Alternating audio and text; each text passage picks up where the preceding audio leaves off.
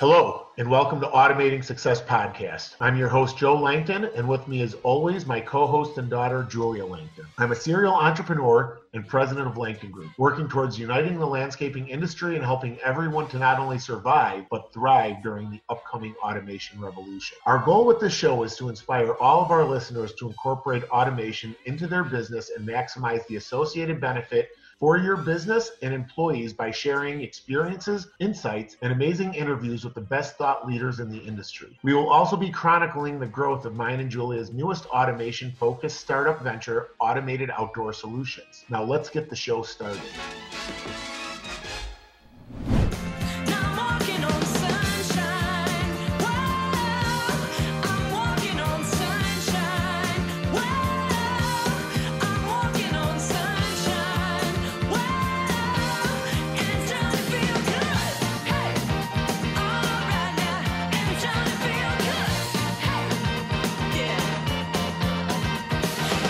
Jennifer, great to meet you today.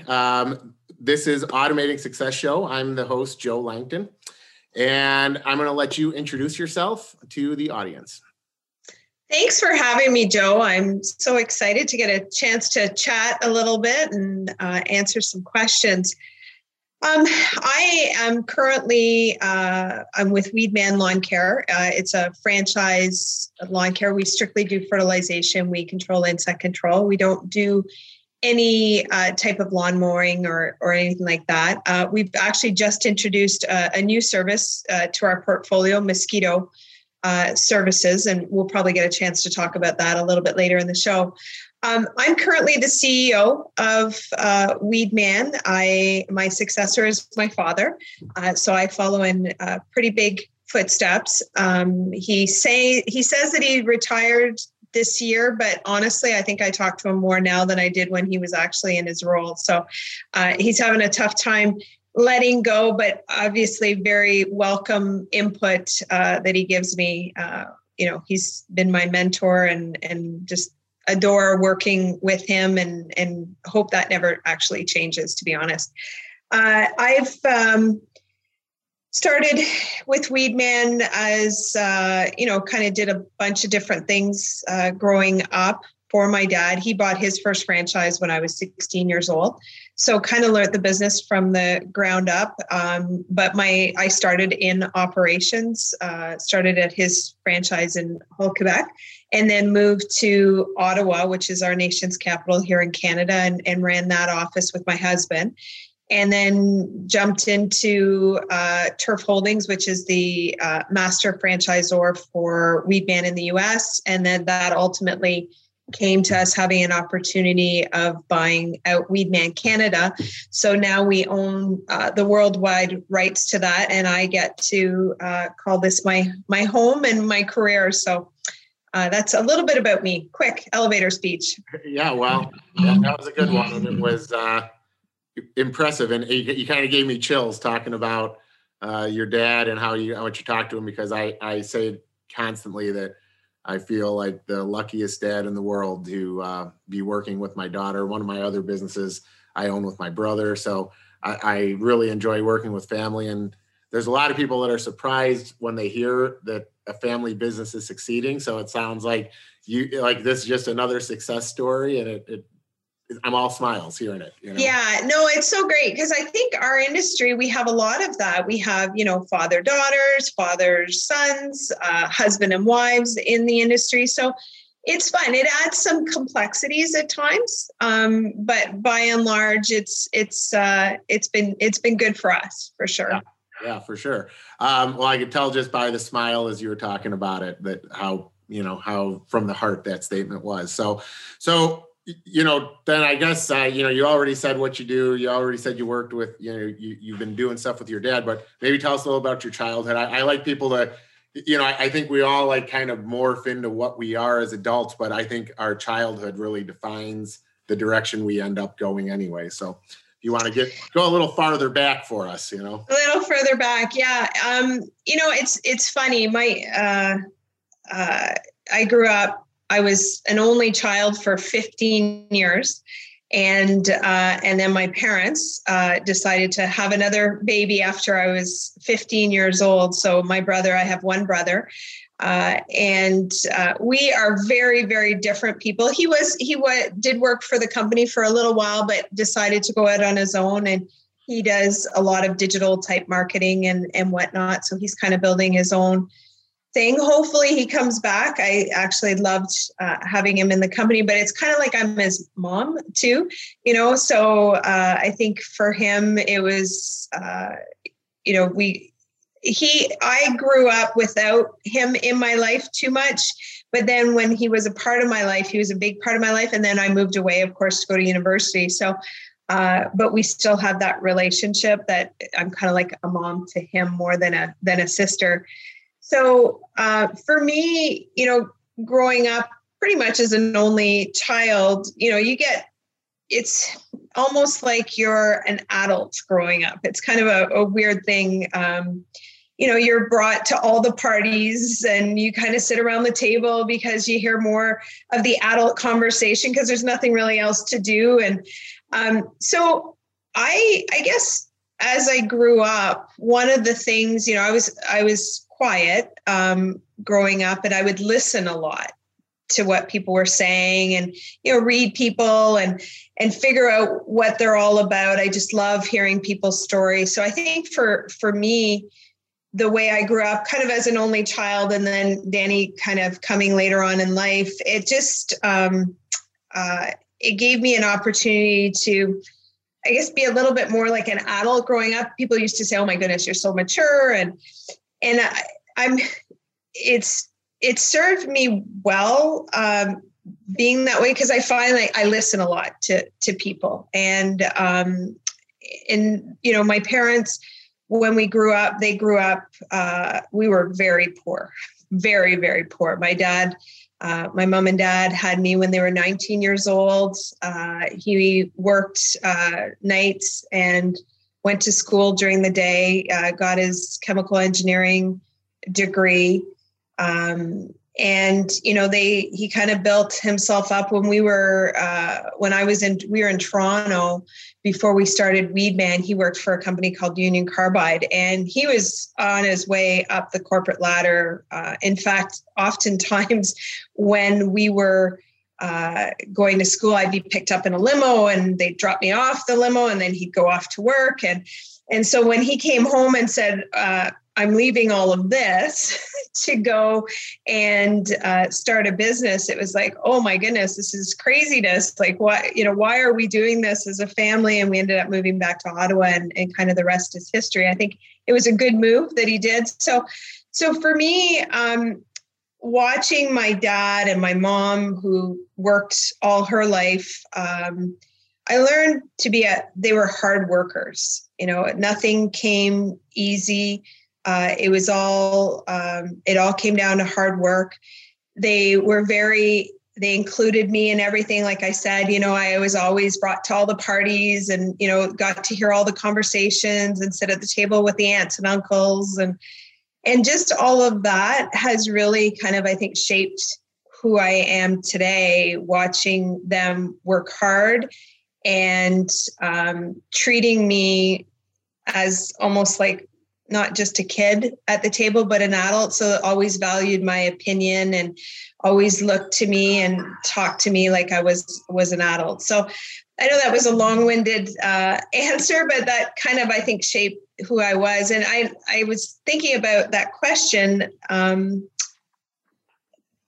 before you sent me the questions. I'm like, I don't know how I'm going to answer that, Yeah. Well, I think that it's, so I found out I was having my daughter when she was 19, and she is also an only child. And I met my fiance when Julia wasn't quite 15. So you guys actually have a lot of parallels. I'm really sad she's in school right now. It's not on this podcast, because she'd be sitting here right now, and I would literally want to ask her. So I'm saying it so she hears it. Like, there's some parallels there that I never thought about. The fact that, yes, as an only child, I took her every place, and she was always at the table because there was nobody for her to run and play with.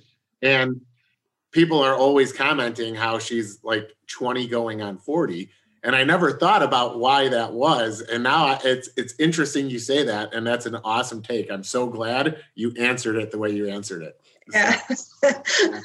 Yeah, that's awesome. So then going back then, okay, because obviously you said you went away to college. That's when you weren't around your brother as much and stuff. Looking at where you're at now in your life, is it, like obviously you were sitting at the adult table as a kid, then you go away and go to school, and now you're running this massive organization. So is it a combination of all, or do you almost look back on it and like what's the parts of your life that probably you feel like drive your success the most? I think for me, what drives me is people. I love people. I love, people say, well, why are you always pushing to grow the company? Why is growth, top end growth, so important? And I know that if you're not growing, you're going backwards. If you're growing, you're creating opportunities for people, and it could be existing people in your organization that want a promotion and that want to go somewhere. You're giving them a career path. So for me, that really drives me when people go, oh, it's all about the money. It's not. It really is. There's only so much money that you can make and all of that. What makes you excited to come put your 2 feet on the ground every morning? For me anyway, it's people. And when I was running the Weedman franchise in Ottawa, prior to that, when I went to university, I was in political science, and I thought maybe I'd go through and become a teacher. I really thought that would be something that I would I would enjoy. And then when the opportunity came up and I joined Weedman, I realized that I get to do this every single day. I get to teach people. I get to work with people, teach them, mentor them, and grow. I've got some employees that I hired back when I was running the Ottawa franchise that are now working with me here at Turf Holdings. They've been with me for over 25 years. So I just love people. And when I realized that I got to do what I love to do every single day, that's when I knew that I was in the right place. You might be my best friend up in Canada now, because we're totally aligned with that. I could, like, my people, my team, I was going to listen to this podcast and just be like, wow, and I think it speaks to your leadership. That when you're that passionate and you want to teach and you want to do the things that you do, it becomes so easy to become a great leader, because you're not even trying. It's just, it's what you want to do. So I applaud you for that. And by having people that have been in your life for 25 years, you're doing something right. Because our industry is the type of industry where people try to poach and pull away, and they're always looking for the best deal. But you can always tell the people that have something really special going on when they have those 25-year employees. So yeah, it is special. It is special for sure. It really is. Yeah, it's like your work family. It's like I always say, I have my work family and my family. And it's like, yeah, and you know what? You spend sometimes more time with your work family than you do with your own family. That is true.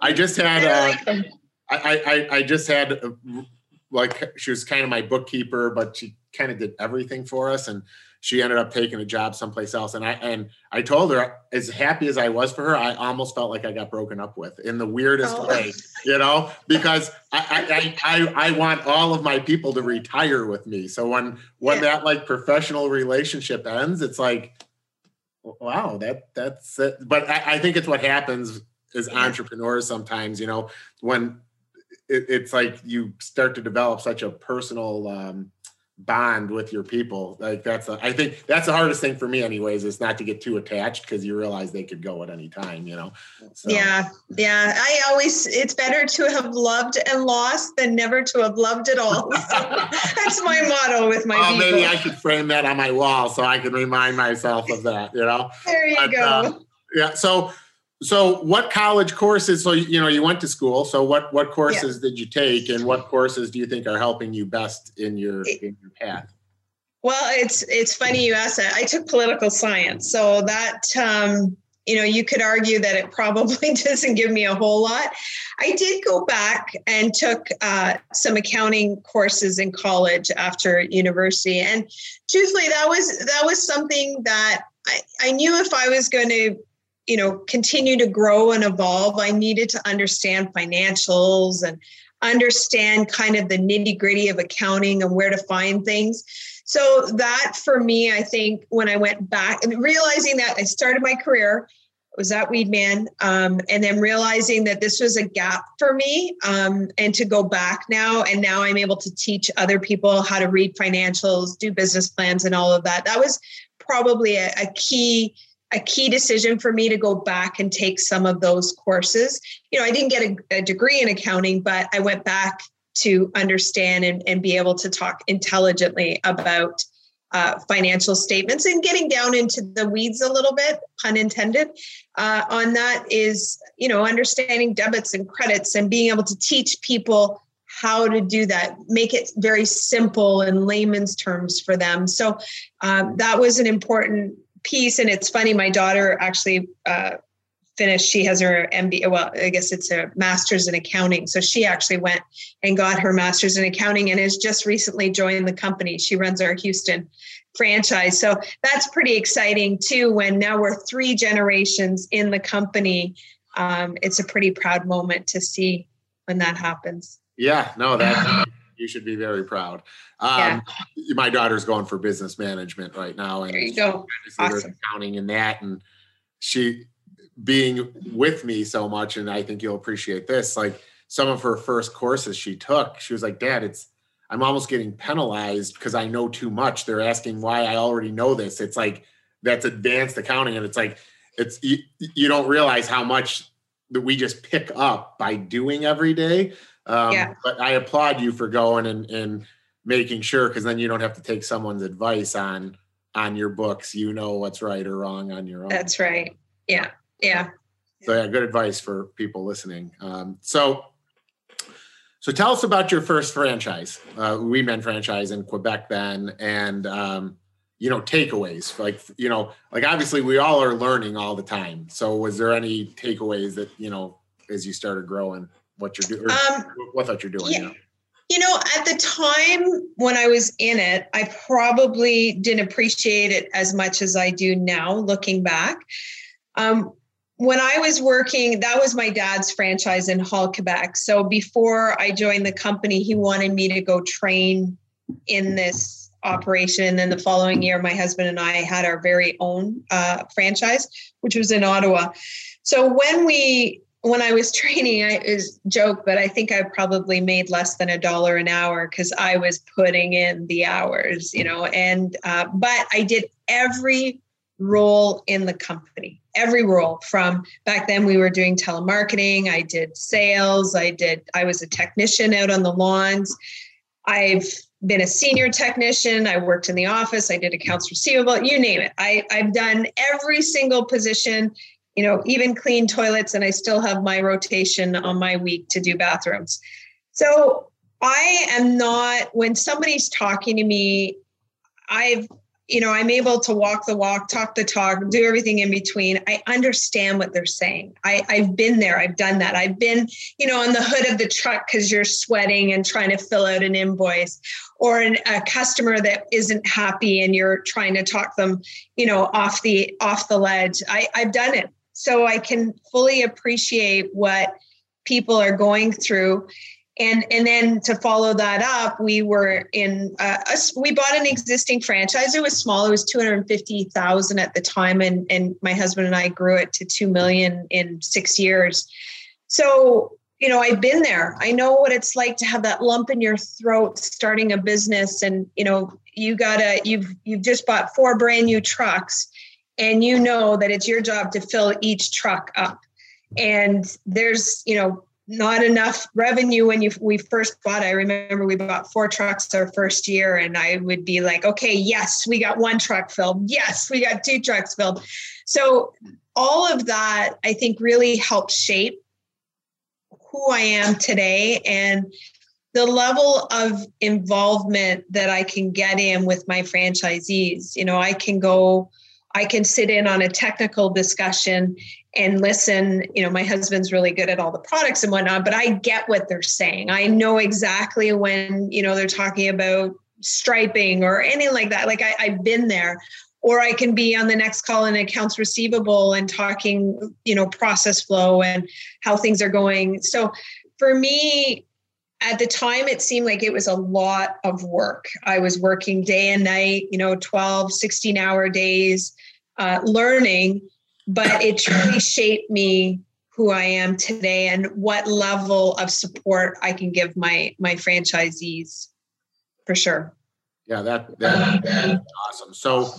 So when somebody gets started with a franchise with you, like what is Weedman's goal to help with people? Because obviously the podcast Automating Success, right? So like there has to be something you're doing to help these people to help them be successful. But at the end of the day, like you just said it's up to them to fill the trucks. So how do you tell that story and get these people trained up so they're successful? And not there's not any finger pointing, because to me, being like an S corp, and once I go in, I'm the person. I sometimes wonder how, someone like you makes a franchise model so successful, and hopefully you'll not mind sharing it for the listeners that might be. Yeah, no, absolutely. We, for us, everything starts with a business plan. So we do what's called zero-based budgeting. And so just for the listeners, zero-based budgeting is we don't do incremental budgeting, meaning like this year we ended with X, we want to grow by 10%. So we're going to increase costs by 10%. We look at our historical data and we really categorize all of our database. So we look at renewals and we say, okay, last year we renewed at this much. For the last 5 years, we've renewed at this rate.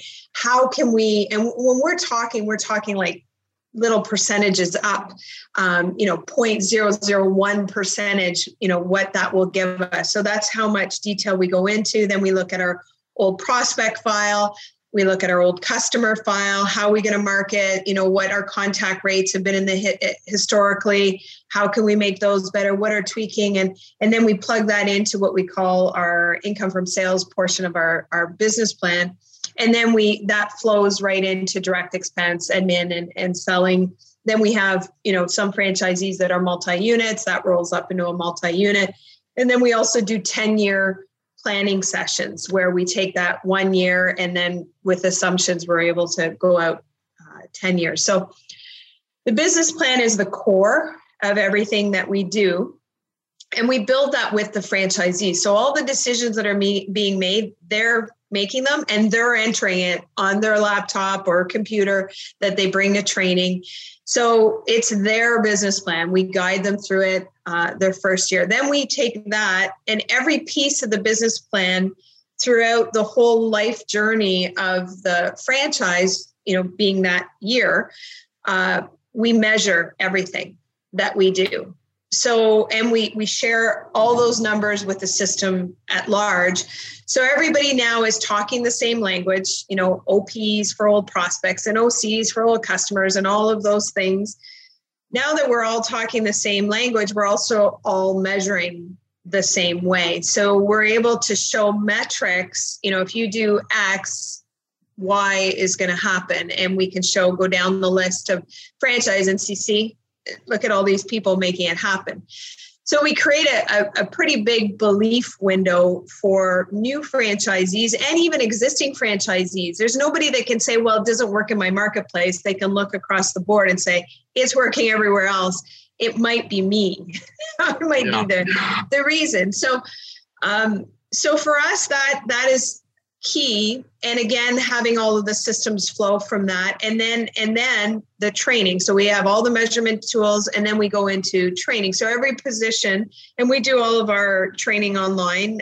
So when you become a franchise, we'll do, I would say 90% of the training can be done online, where a technician can sit down, go through the training. And then the last 10%, which would be on the lawns, then the franchisee would then handle that, but we would guide them through that at head office. So it's a pretty slick system, fairly sophisticated business planning tool. And when I first started, we didn't have Excel and all of that. We actually wrote it all out and it used to take us a week. Mm-hmm. We would lock ourselves in a room, my dad and I, and a box of pencils, and we would write out the business plan. So renewals, we are going to do, we'd count the files that we had and then go through and keep all of our stats manually. So, of course, when Excel came along, it was like, oh, thank goodness it's here to help us automate some of that. So, when franchises say we're a turnkey operation, I would be very suspect of that. And when we're looking for franchisees, we're looking for the right fit. And that might sound cliche to a lot of people, and that's fine. If you're one that comes in and doesn't like direction or input, then the fit's probably not there. And there's a lot of people like that, and that's okay. There's very successful people that aren't franchised that are doing their own business. When somebody comes in and is open-minded and realizes that we're business partners now. We're not, we're going to work together to make you successful in the lawn care space. That's what we do. That's what we know how to do. The worst thing I've seen, and it's happened, we've had franchisees come in and try and reinvent the wheel, and it's like, it's just not going to work. It's just not going to work. We're just going to continually, bash heads through the process. So we need somebody that's willing to have a partner that doesn't have a say in the day-to-day happenings, but a partner in the sense that we're going to help you. And if you follow our direction, you're going to be successful. There's no doubt in my mind, you're going to be successful. Now, a lot of people, we're not a part of their business and they're successful and they figure it out on their own. Of course, that happens all the time. But for us, we try and create a formula that we can get you there quicker. That's really what we do. Well, and it sounds like you're having years of systems. At the end of the day, you just keep now, like you just said, you're down to the 0.002%. Because you have years of data to show. And it sounds like, it's like the whole snowball analogy. Now it's a lot easier for you to point out that the franchisee might be the part of the equation that's not working because you have the data to prove it in all the other markets. Versus probably when your dad decided he was going to start this, those first 10 or 20 are probably your hardest franchises that you have, because everybody's trying to figure out if you're giving this one more time than this one. And I'm sure, right? I would just assume I don't have a franchise, but that's what I would assume. Well, when we first started, and maybe this, I really didn't mention this, but we started off as a franchisee. We were a franchisee of the founder, Des Rice. So Des Rice was the founder. That up. Okay, good. Yeah. So when he started his first franchise in Hull, Quebec, and then went to Montreal, and then when we went into Ontario, that's when Chris and I got involved, and our best man and his wife got involved in the business. Then all his brothers got involved, and it's quite a family affair. We'll have to go through that one time over a beer at some point. So it's a long story. We've got a lot of family members and siblings and wives and husbands. So by doing that, we were in operations building the systems. So, Des created a platform for us to, he was really strong in the technical system. He was always a big believer of make it simple and also put the customer first, and you're going to be successful. So when my dad joined Weedman, they didn't have business planning, and, they had telemarketing, but they weren't tracking it to, try and figure out what it was. That's what my dad brought to the table as a franchisee, and then became the biggest multi-unit. I think we acquired probably between 40 to 45 franchises across Canada. And we now call them kind of our corporate stores here in Canada. So when we approached Des to buy the rights to the United States, Des was like, yeah, of course, go at her, because Weedman wasn't in the US yet. So that's where back in, I guess it was in the mid to late 90s when we acquired the master rights to the US from Des. And then I only became involved in 2000 in the US. So when I got involved in the US, we were at about $1 million in sales. We had 3 or 4 franchises. And now, fast forward to today, we're in the US, I think last year we were at about $148 million of revenue. And then we just took over Des passed away a few years ago. His wife was running it, and she's 70 years old, decided she wanted to retire. So she approached us to sell it. So we're actually the franchisor, but we're also a franchisee of ourselves as well. So it's a little bit complicated story, but it's been good because I grew up in operations. I know it inside and out. So it's not foreign to me. And I think there are some franchise organizations that it's the opposite. They got into the space as already maybe a home service type business where we grew up from the below to up kind of thing. So a little different. No, that's a fascinating story. Actually, I'm glad you actually explained all of that because I don't know that I could have broken that down even if I had the question to ask you properly. Yeah.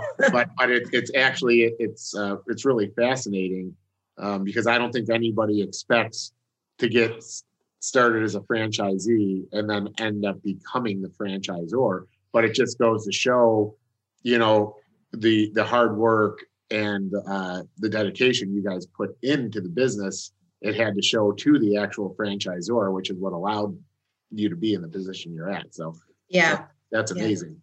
Yeah, no, it's been great. It's been really good. So, it sounds like, this has pretty much been what you've been doing your entire life. So like talking about any mentors in your life besides your dad, like were there any other people that you want to like bring up that really kind of like showed you the ropes and has made you the woman you are today? Yeah, there's a couple of people that stand out. So before I joined Weedman, which is probably one of the best things that I did, of course, he bought it when I was 16. I went to university. I also decided to work at the University of Ottawa where I was going. And because of that, I was able to go to university for free. So I went in, I walked in and got this job. I started off just filing and doing a few odd jobs, and I needed money. So I just literally walked into an office and said, "Hey, is there anything you have that I could do for you?" And I just happened to walk into the right office at the right time. And they said, "Yes, there is. In fact, we have filing and whatnot," which then led to me working at the university full time in a position. I was the liaison officer, so they had distant education. So they had a teacher at the University of Ottawa, and then they would teach all the way up north in remote centers. And back then they had an electronic chalkboard and speakers at all the desks. So I would go in and be able to wire desks and make sure the teachers, all the information from the teacher was out in the centers and the coordinated tests and whatnot. So I did that. And my boss at the time was Don McDonnell. And he was just really a great, great first boss. He was this man that kind of would give me a little bit of the, you don't know when you're young, you're walking in that even politics exists in an organization. And he would pull me aside and he'd say, "Okay, when the girls ask you to go to lunch and, the front office asks you to go to lunch, you go, but you don't go all the time. And don't get bogged down in the conversations when they start talking about the boss, and because those conversations will come back to bite you." So that was one piece of advice that he gave me that I thought, wow, I'm just kind of learning the ropes. The second piece of advice, and I didn't really realize it was advice at the time, but before I left, I realized what he was doing. So every time if I had an issue or something came up, I would go into his office and say, "Okay, this is the issue. I don't know, what should we do?" And he'd go, "You have the answer. Go back to your desk, think about it, and come back to me with a few solutions." So I did that enough times that I stopped going to him. So maybe he was smarter than I thought.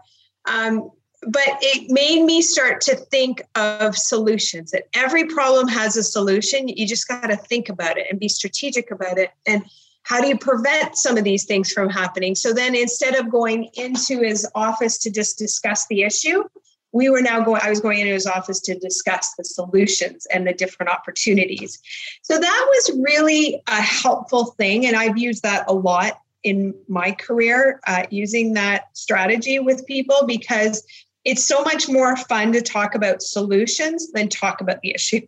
Yeah. So that was good.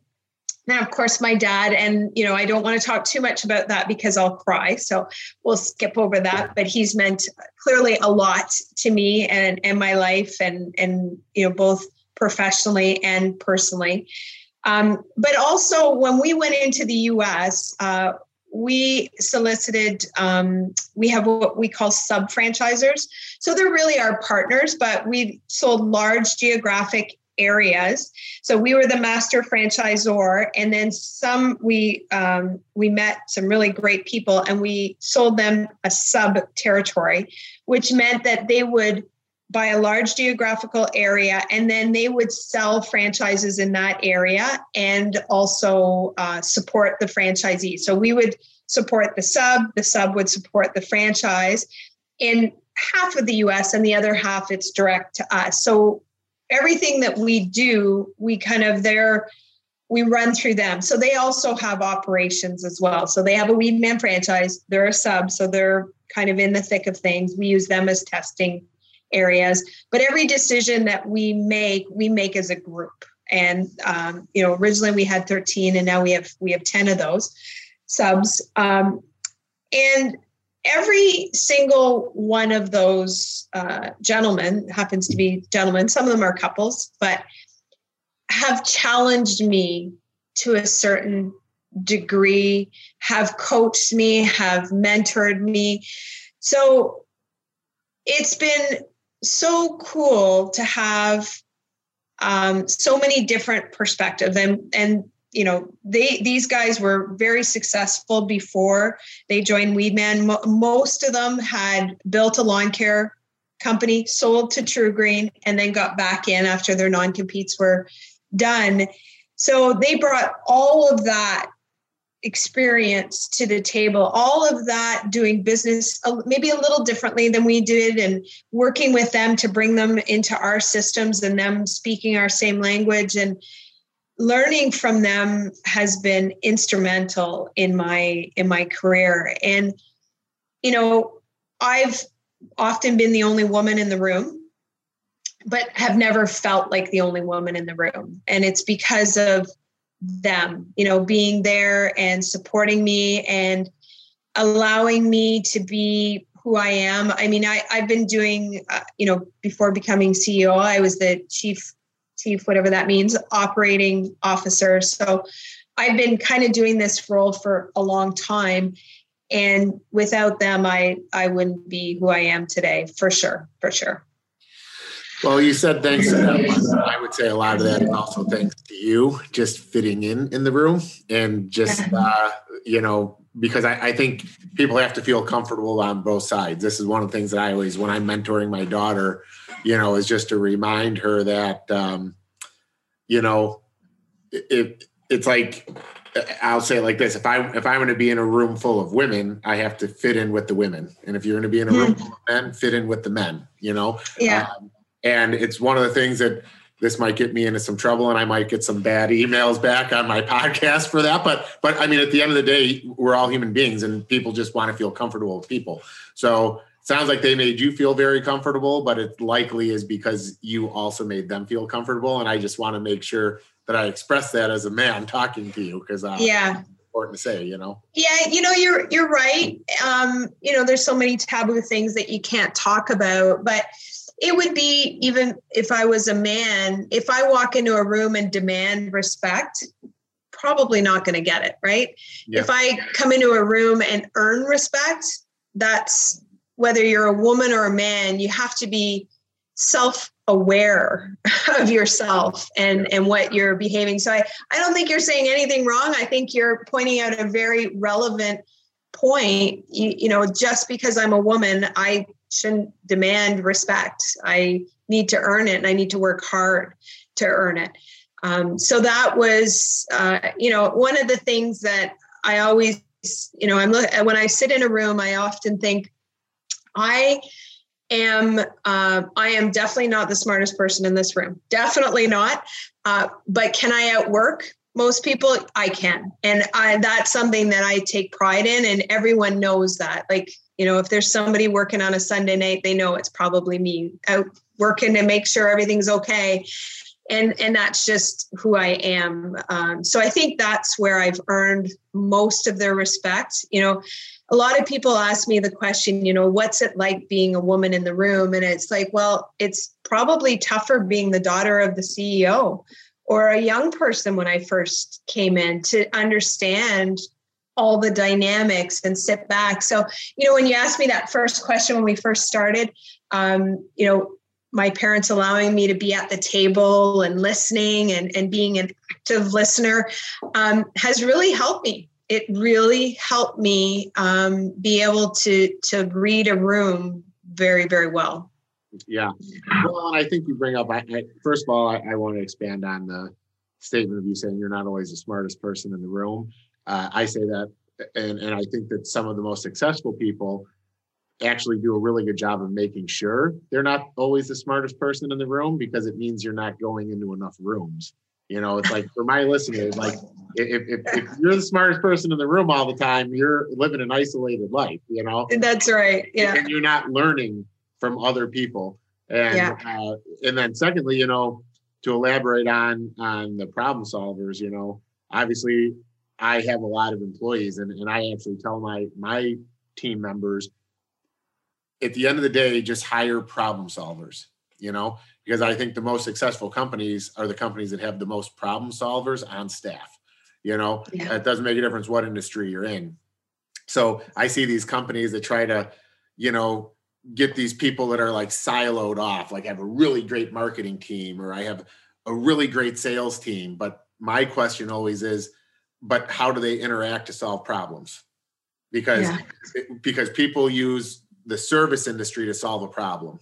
In your industry, it's, I don't want to fertilize my own yard. Every time I do, I brown it out and I stripe it and I do all sorts of weird stuff. So solve my problem. Contractors, even like myself, I have to tell you, Jennifer, you brought up TruGreen. Like when we were smaller, we did the fertilizing in-house. And the reason we did is I was not immune to hopping on a permagreen and going and hitting all my Chase banks because they needed to be done on a Saturday, whatever, right? Mm-hmm. And I got bigger and said, no more permagreen for Joe, and then I didn't have great, it's like I felt like the people doing it for me, I wasn't getting the results, and I went to TruGreen.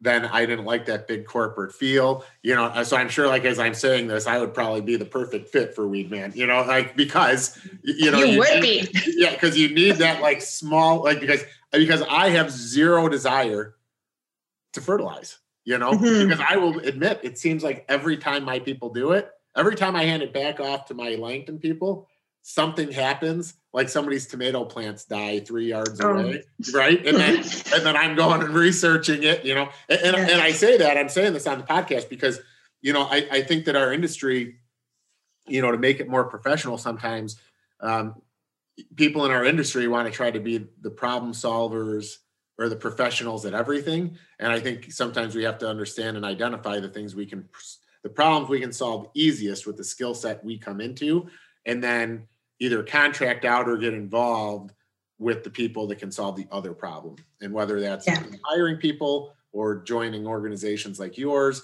or getting involved with, I think that's the way forward. And that's my 2 cents to the industry, So unless you want to elaborate on that, do you want to? No, it's very well said. Very well said. All right, great. So, like right now, seeing our industry where it's at, and where we're going and where it was when you got started with your dad to where it is now, what are some changes that you can identify, maybe talking about labor, people coming out of school, even wanting to be involved in this industry, and then some pivots or directions you're looking to go now as a CEO of a very large company in our industry? Yeah, there's a whole lot of questions. Yeah, that's a lot of questions. I should have broken those down. So you got to understand, this is sometimes what happens to me. My daughter usually does a good job of helping. See, this I really wish she was here with me. Hopefully she hears me say this enough that she'll start to figure out how we can schedule around her school schedule. But yeah, she usually breaks this stuff down better than I do. I always am the 40,000 foot guy and just pop it all out.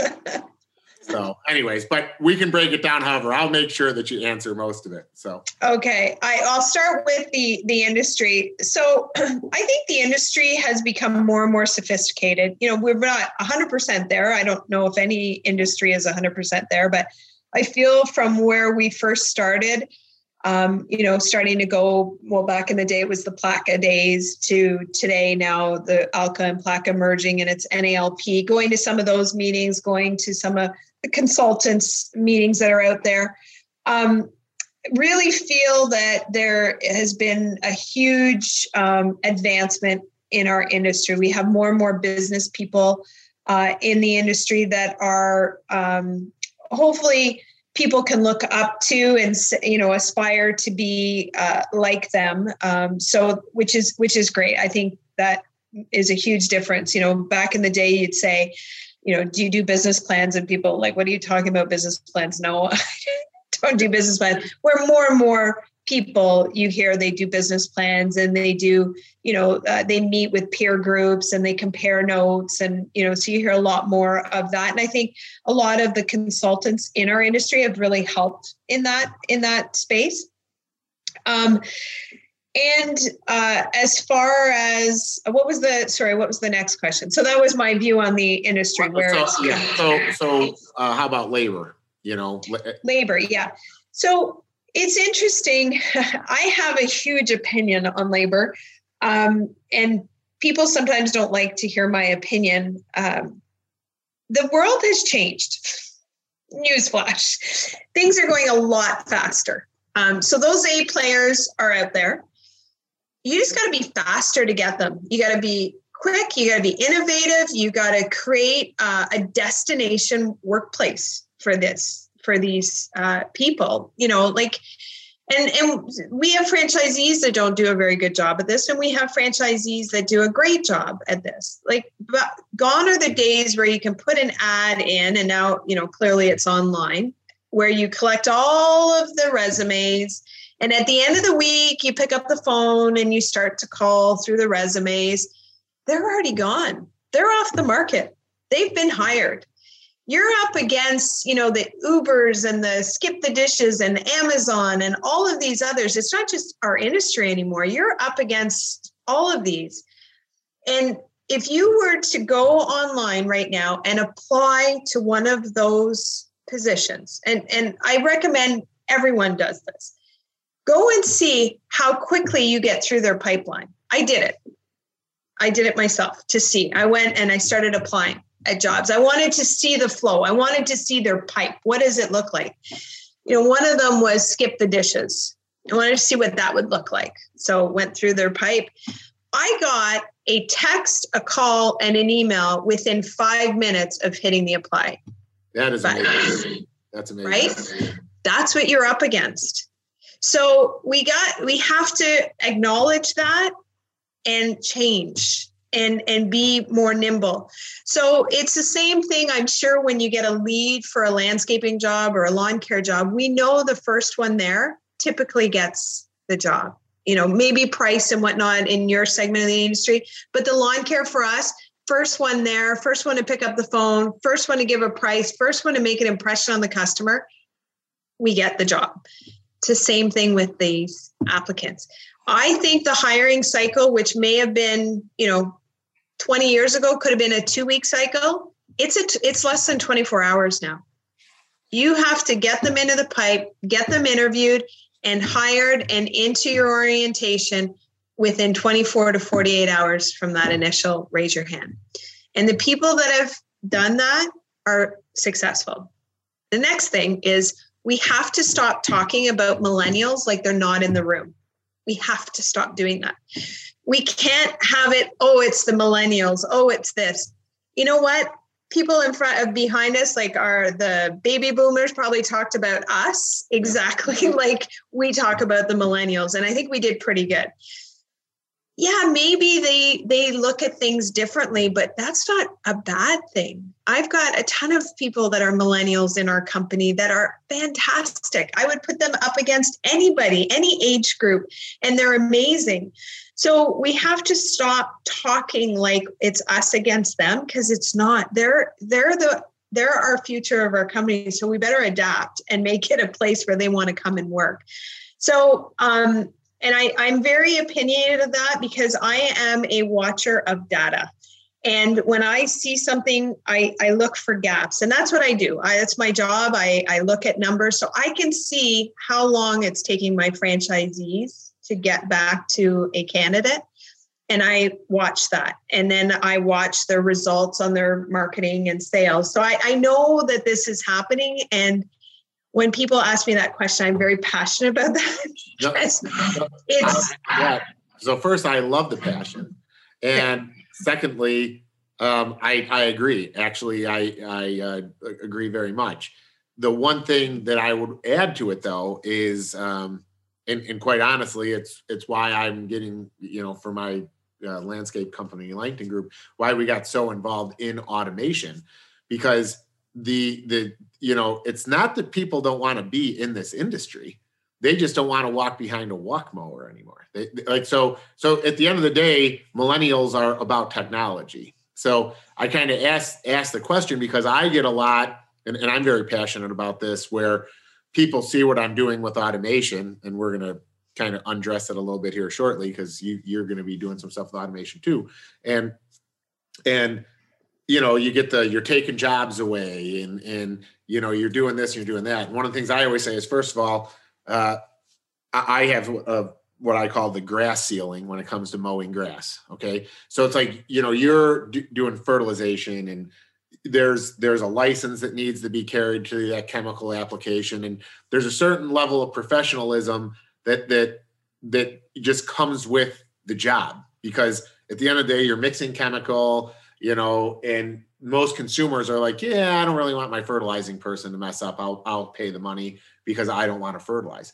But in the industry of mowing, like mowing grass, there's this perpetual cycle of people feeling like they don't get paid enough. They go start their own business. They don't understand their costs. They keep the value of mowing down. Okay. So then when a professional organization tries to raise prices, the consumer says, yeah, I'll just pay the guy in the truck, but I'll have you build my patio. It's kind of what's happening, which makes the industry fragmented. So one of the things that I've been speaking to, and one of the reasons for this podcast, is to let millennials know, like, hey, we can start doing lawn mowing with technology. Okay. You can monitor an app and make sure the mowers are working. And your morning can start out with get up at 7:00 in the morning and go do the resets where the mowers got stuck, and then fall into line trimming or string trimming and doing the other tasks. And this is just on repeat. And now they all feel like their own little bosses, because the thing that I always like to elaborate on is our schooling system has changed also, especially now with COVID, because it's all remote learning. But, whereas we used to do stuff in class and it's like you do stuff out loud and this and that. Now these kids have laptops. There's a presentation loaded in. They're expected to go through it, pick out the things they like. So they're kind of their own little bosses. And I think that's the one thing that our generation sometimes doesn't identify is we want to put everybody in crews and identify you're the leader and you're just going to be the person that works under this leader. But they have more of like a circular type of viewpoint on life. They don't want to see hierarchies. They want to see, like, how am I going to contribute with the person right next to me? That's what I've noticed. So, and I can see you're passionate about that. And so that's what we try to do. Like, we've even had it where we have like a core values team, and we have some of our older people in the company, but we make sure there's some younger people so that we can all meet in the middle. So everybody feels happy to come to work every day. So. Yeah. And that's exactly it. Like, I think any segment of any age group wants to come to work and have fun. Like, Yeah. Why would you not want to? Like we said earlier, we spend more time with our work family than we do our sometimes our real family. So for me, that's got to be an important part, like as an owner of a company, sometimes you have to look at your company with a lens of as if somebody was coming into it, like what does your company look like? You're so busy working in it, but you need, like, as we look at these issues, you kind of have to look the other way and look at from the outside in. What are people seeing? Or ask your kids, go through our hiring process, or somebody that like, give me your opinions, your thoughts. And that's sometimes I think we're afraid to do that. And I would say that's not unique to our industry. I think as owners, sometimes you get so caught up that you think you know what you're doing and whatnot, but having that look from the outside in, or looking at other industries and looking how they're doing things and how things are evolving, are just so important. When I first started, you did competitive analysis within the industry. You'd call up some of your competitors and check what they were doing and whatnot, but it's got to go beyond that now. You can't just check what your competitors are doing. You got to check out what other industries are doing to be attractive to the millennials and the next generations that are coming up through. I think it's great that you bring up the other industries, because that's something that traps our industry kind of in the bubble that it's in, which is we're always just looking at what the person next door in the industry is doing. But you are right that people, they're not stuck in an industry anymore. They'll go work for Uber. And I found that in snow removal this year has been crazy, because with all the delivery drivers, it was the hardest year for me ever to find CDL truck drivers, because I hire them for $30 an hour, but then Amazon hires them for 18, but it's full time. So they start work in the morning and they come home at night, and they don't have to wait for it to snow. And it's like, wow, I mean, you were spot on with what you said with that. Yeah. When was the last face-to-face that I went to? Because Canada's in lockdown. We just can't even leave our country right now. We can't even leave our houses barely. But I was at the GIE, I don't know, 2-3 years ago. And, labor's always been a point of discussion. So went over to Jimmy John's in Louisville, went for a walk to grab some lunch, and was standing in Jimmy John's. And of course, it's not just a topic of conversation at the industry events, it's topic of conversation amongst our Weedman franchisees. So I'm sitting at Jimmy John's in Louisville, Kentucky, and the place is jam-packed full of employees. Like behind the counter, it was lunchtime, there was lineups. I was waiting to get order my sub, and they were high-fiving each other, having so much fun. And I'm thinking, Jimmy John's, like, what are they probably paying these people? I don't even know. But this is what was going through my head as I'm standing there going, if they can attract people to work behind a counter making subs, then surely we can figure this out and hire people that can work outdoors, enjoy the outdoors. Some of the benefits that we offer in our company, we have to be able to attract these kind of people. They're people that are having fun on the job. They were smiling, they were happy, and they can't be making more than minimum wage. If they are, it wouldn't be very much more. And we're paying way better than that. Why can't we get these kind of people here? Well, I think Jimmy John's offers flexible work schedules, shorter hours. Okay. Mm-hmm. Because this is what I'm seeing, it's like, if I hire a younger person, I don't want to label them millennials. Just if I hire a younger person, there's this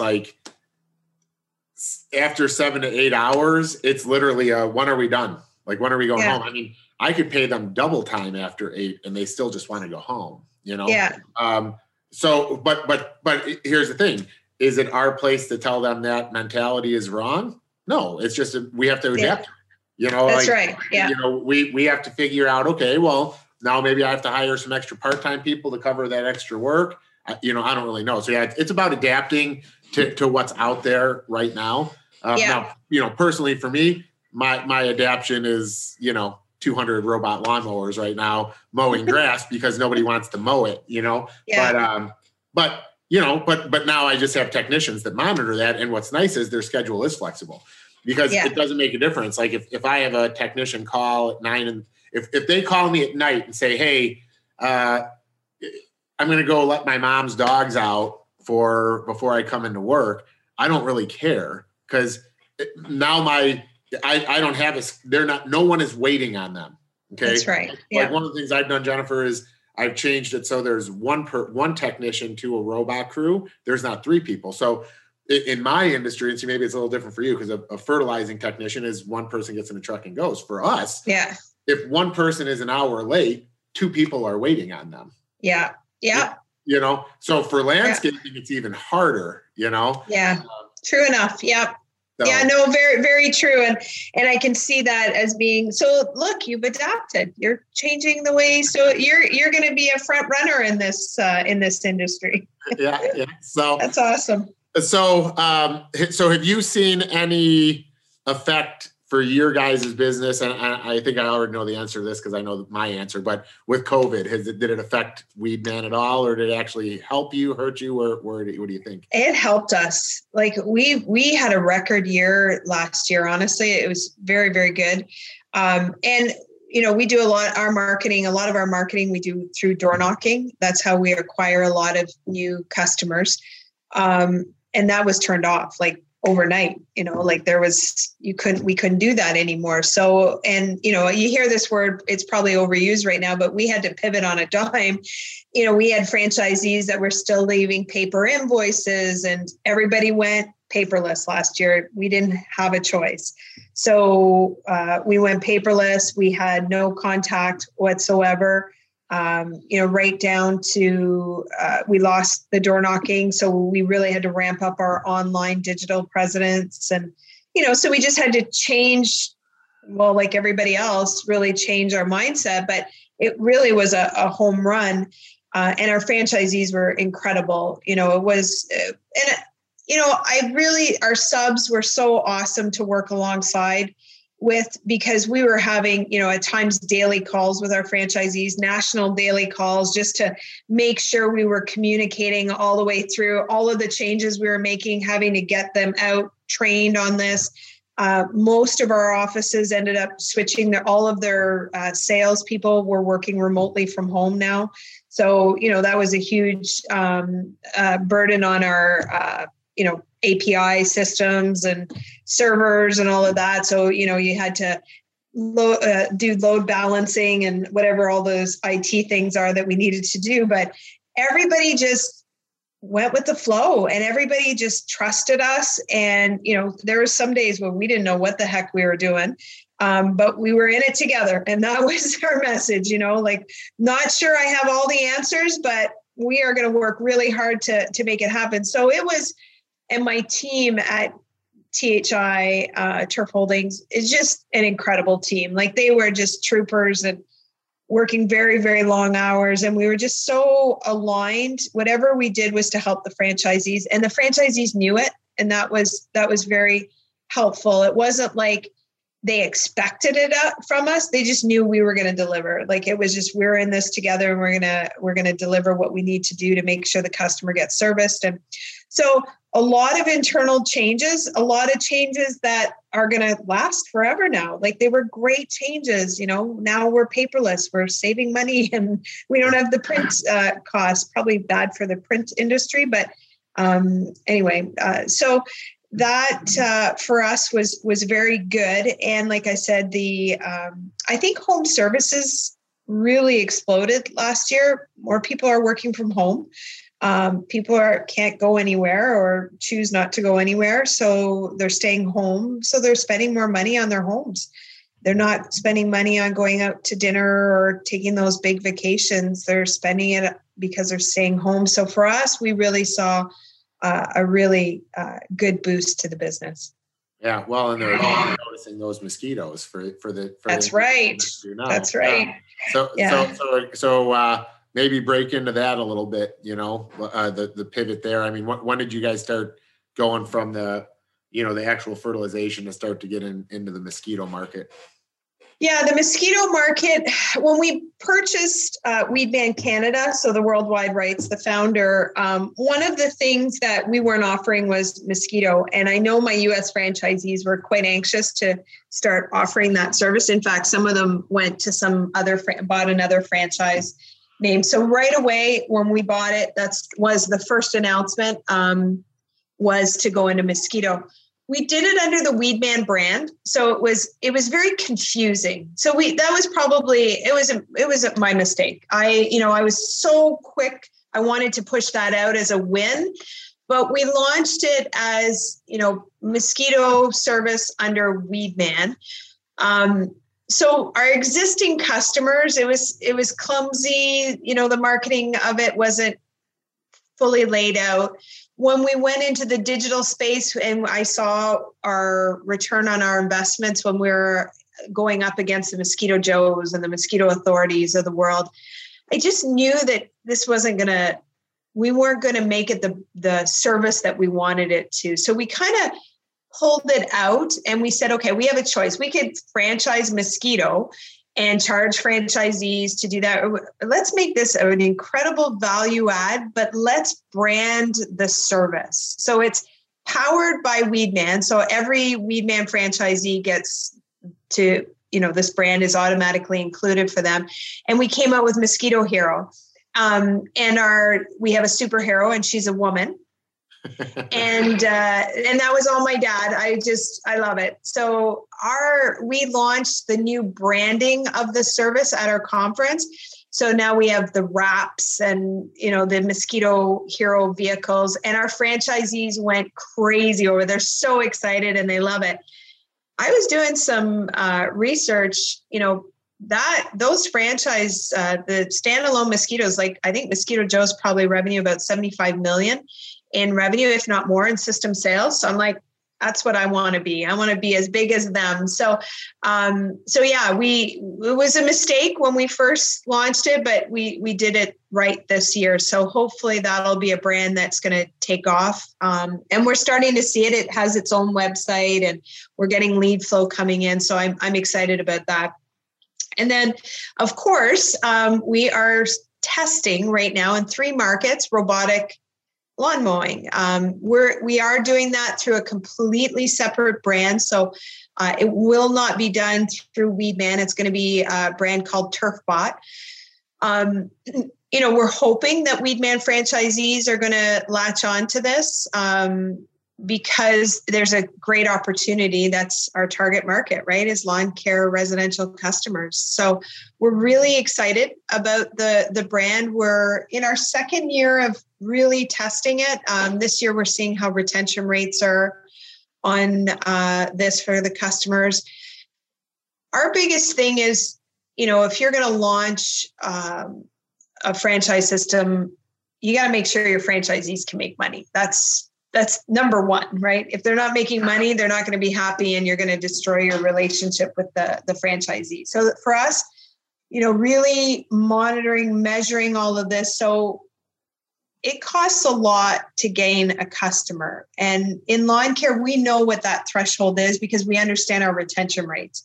So when your retention rates, as you know, everybody knows this, your retention rates are higher, you're willing to pay more for a customer. So those two aren't in silos. They kind of have to go with it. So if our retention rate with TurfBot is at 85, 90%, then we're willing to pay $500 to acquire a customer because the internal rate of return on that customer is going to outweigh any negatives there. So we need to understand that. And that is something where we're getting there. We're testing in Atlanta, in Madison, and in Columbus, Ohio. Atlanta is projecting, I think they have about 100 mowers out on residential. Madison about the same, but what they've done this year, which they're going into install season, just from January to today, they've sold, I think it was 57 mowers as of yesterday. So they've caught on. So now they're at 157 mowers and, hopefully by the end of the year, I think they're projecting about 225. So we've really got a good test under our belt. The first, as you probably know, installing, there's that puppy stage with the mower, and you got to understand all of the technology glitches, and it's usually the installer that created all the glitches. But so learning that, the technical side of the business took us a little bit to get that all ironed out. Now we understand, we know exactly how to market to the homeowner. But it's tough when you're creating an industry. You're not like, it's not just like we're selling mowing services. We're selling robotic mowing services. So, there's nobody really ahead of us showing us the way on how to do this. We're inventing an industry. So I'm so excited to hear you guys are doing it. And the more people in this space, the better. I'd talk to anybody if they're thinking of getting in, and not necessarily through TurfBot. If you're thinking of doing it on your own, still would love to talk to you, because there's so much we can learn from each other on this. And we're creating an industry. That's what we're doing. No, and I mean, I'll tell you one of the things. So we've been doing it for 5 years now. Started with 4, and it just keeps rolling out from there. And the biggest thing is consumers always want to know an ROI, right? And this is my biggest thing I like to speak to make sure every person doing this in the industry doesn't allow it to happen is, and honestly, the manufacturer does the manufacturers do the worst thing for us with this. They want to come in and say, yep, we can do it for the same price, but we can be cheaper. They want to sell on cheap. Well, what they're missing out is the fact that lawn care is already too cheap. That's why landscapers don't want to do it anyways. You don't make any money. So I actually told one of my salespeople this the other day. He said something about apples and oranges. And I said, listen, tell the customer they're used to buying an orange and we're selling them a sack of oranges, okay? Because we are giving daily mowing. So if we can get close in the number to be giving daily mowing at almost a weekly price, we're good.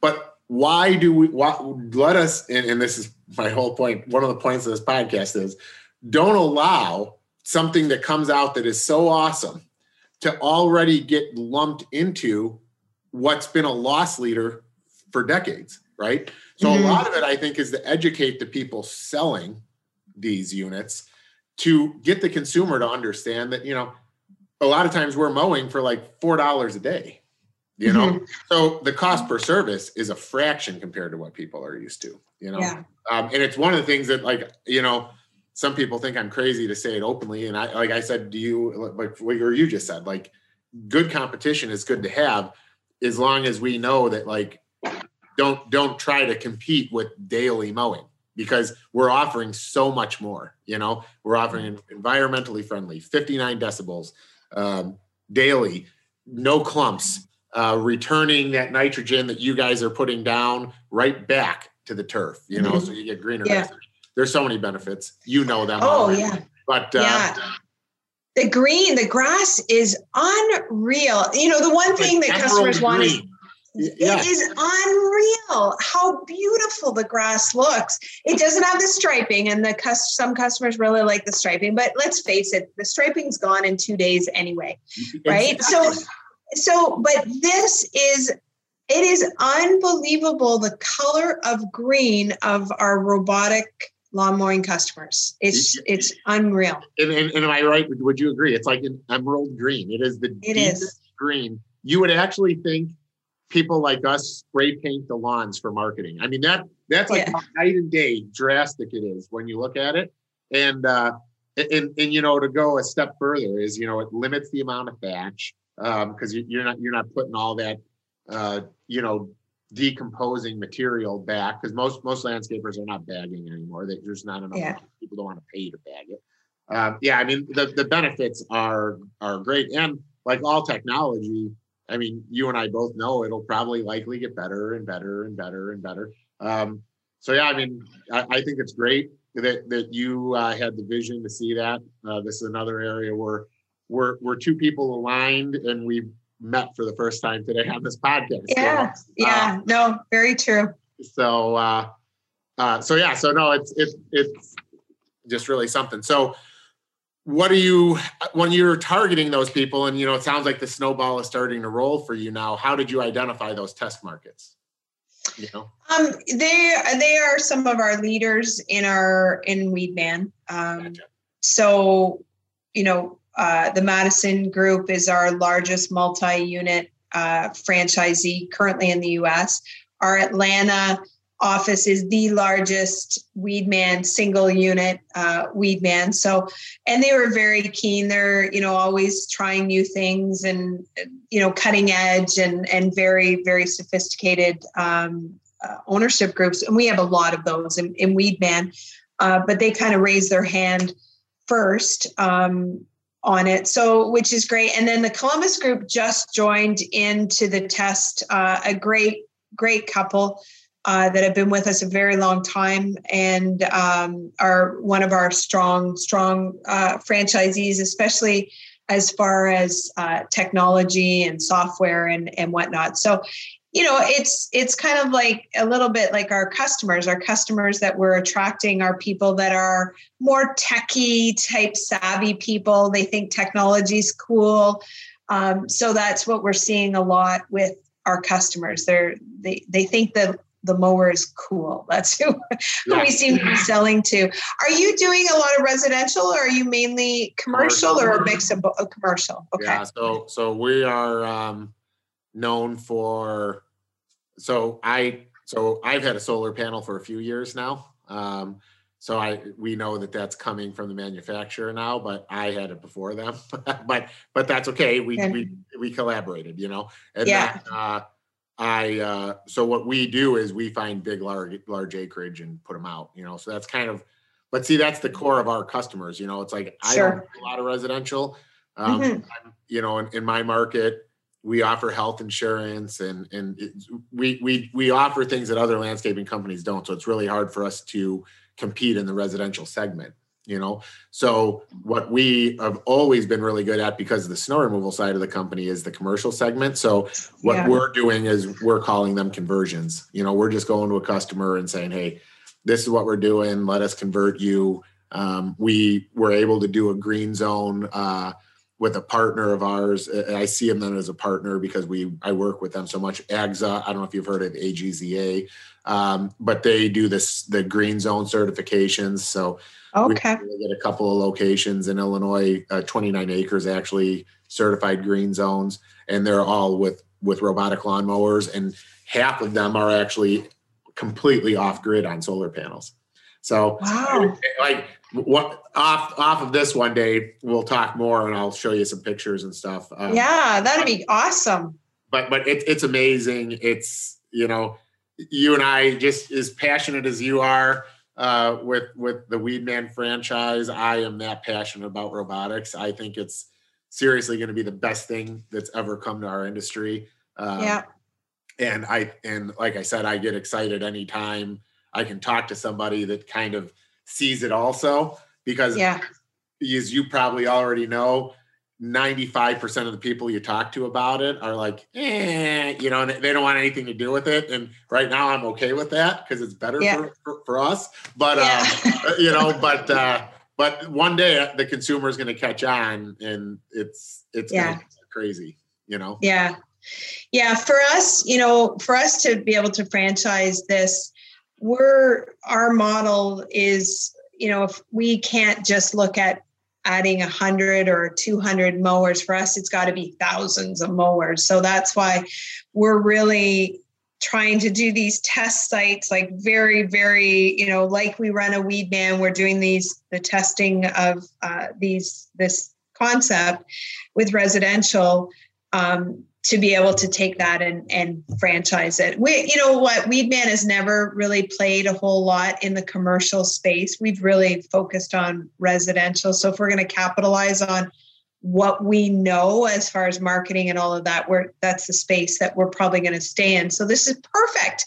Yeah. We can be in the same space and not compete all the time. Exactly. Well, and that is really the way it's going to go, and the thing about it is, if you can develop these relationships early on, you can kind of give feedback, each way, and it'll help the industry evolve faster. I mean, it's crazy to me. I always think it's funny that we think as Americans, we're so like, advanced technology wise, but when I tell people these have been out in Europe since 1995, they're like, what? I'm like, yeah, because we're behind. Behind. In Europe, they see technology and they embrace it. It's like, I'm scared to put any Facebook advertising out about what I'm doing with a robot because I know I'll have 100 comments by the end of the day talking about how stupid I am, how it's going to ruin the industry, how it doesn't mow lines. I'm going to come steal your robot. I mean, this is like what happens when you put it on Facebook. And because you realize people just want to hate on it, But then once their neighbor once you're a next door neighbor of somebody with one and your landscaper fires up the lawnmower, but the neighbor has it. And so your landscaper comes, makes all this noise at your house, it leaves. And then you hear that quiet robot go past your window at the neighbor's house. You're like, holy shit, there's a better way. Enough of this. I'm going to fire my landscaper. And that's why I'm not surprised to hear you say they just sold, what'd you say, an extra 100 or something in that market. Yeah. Because that's what happens. I mean, I was just on the phone with somebody that buys their robots through us.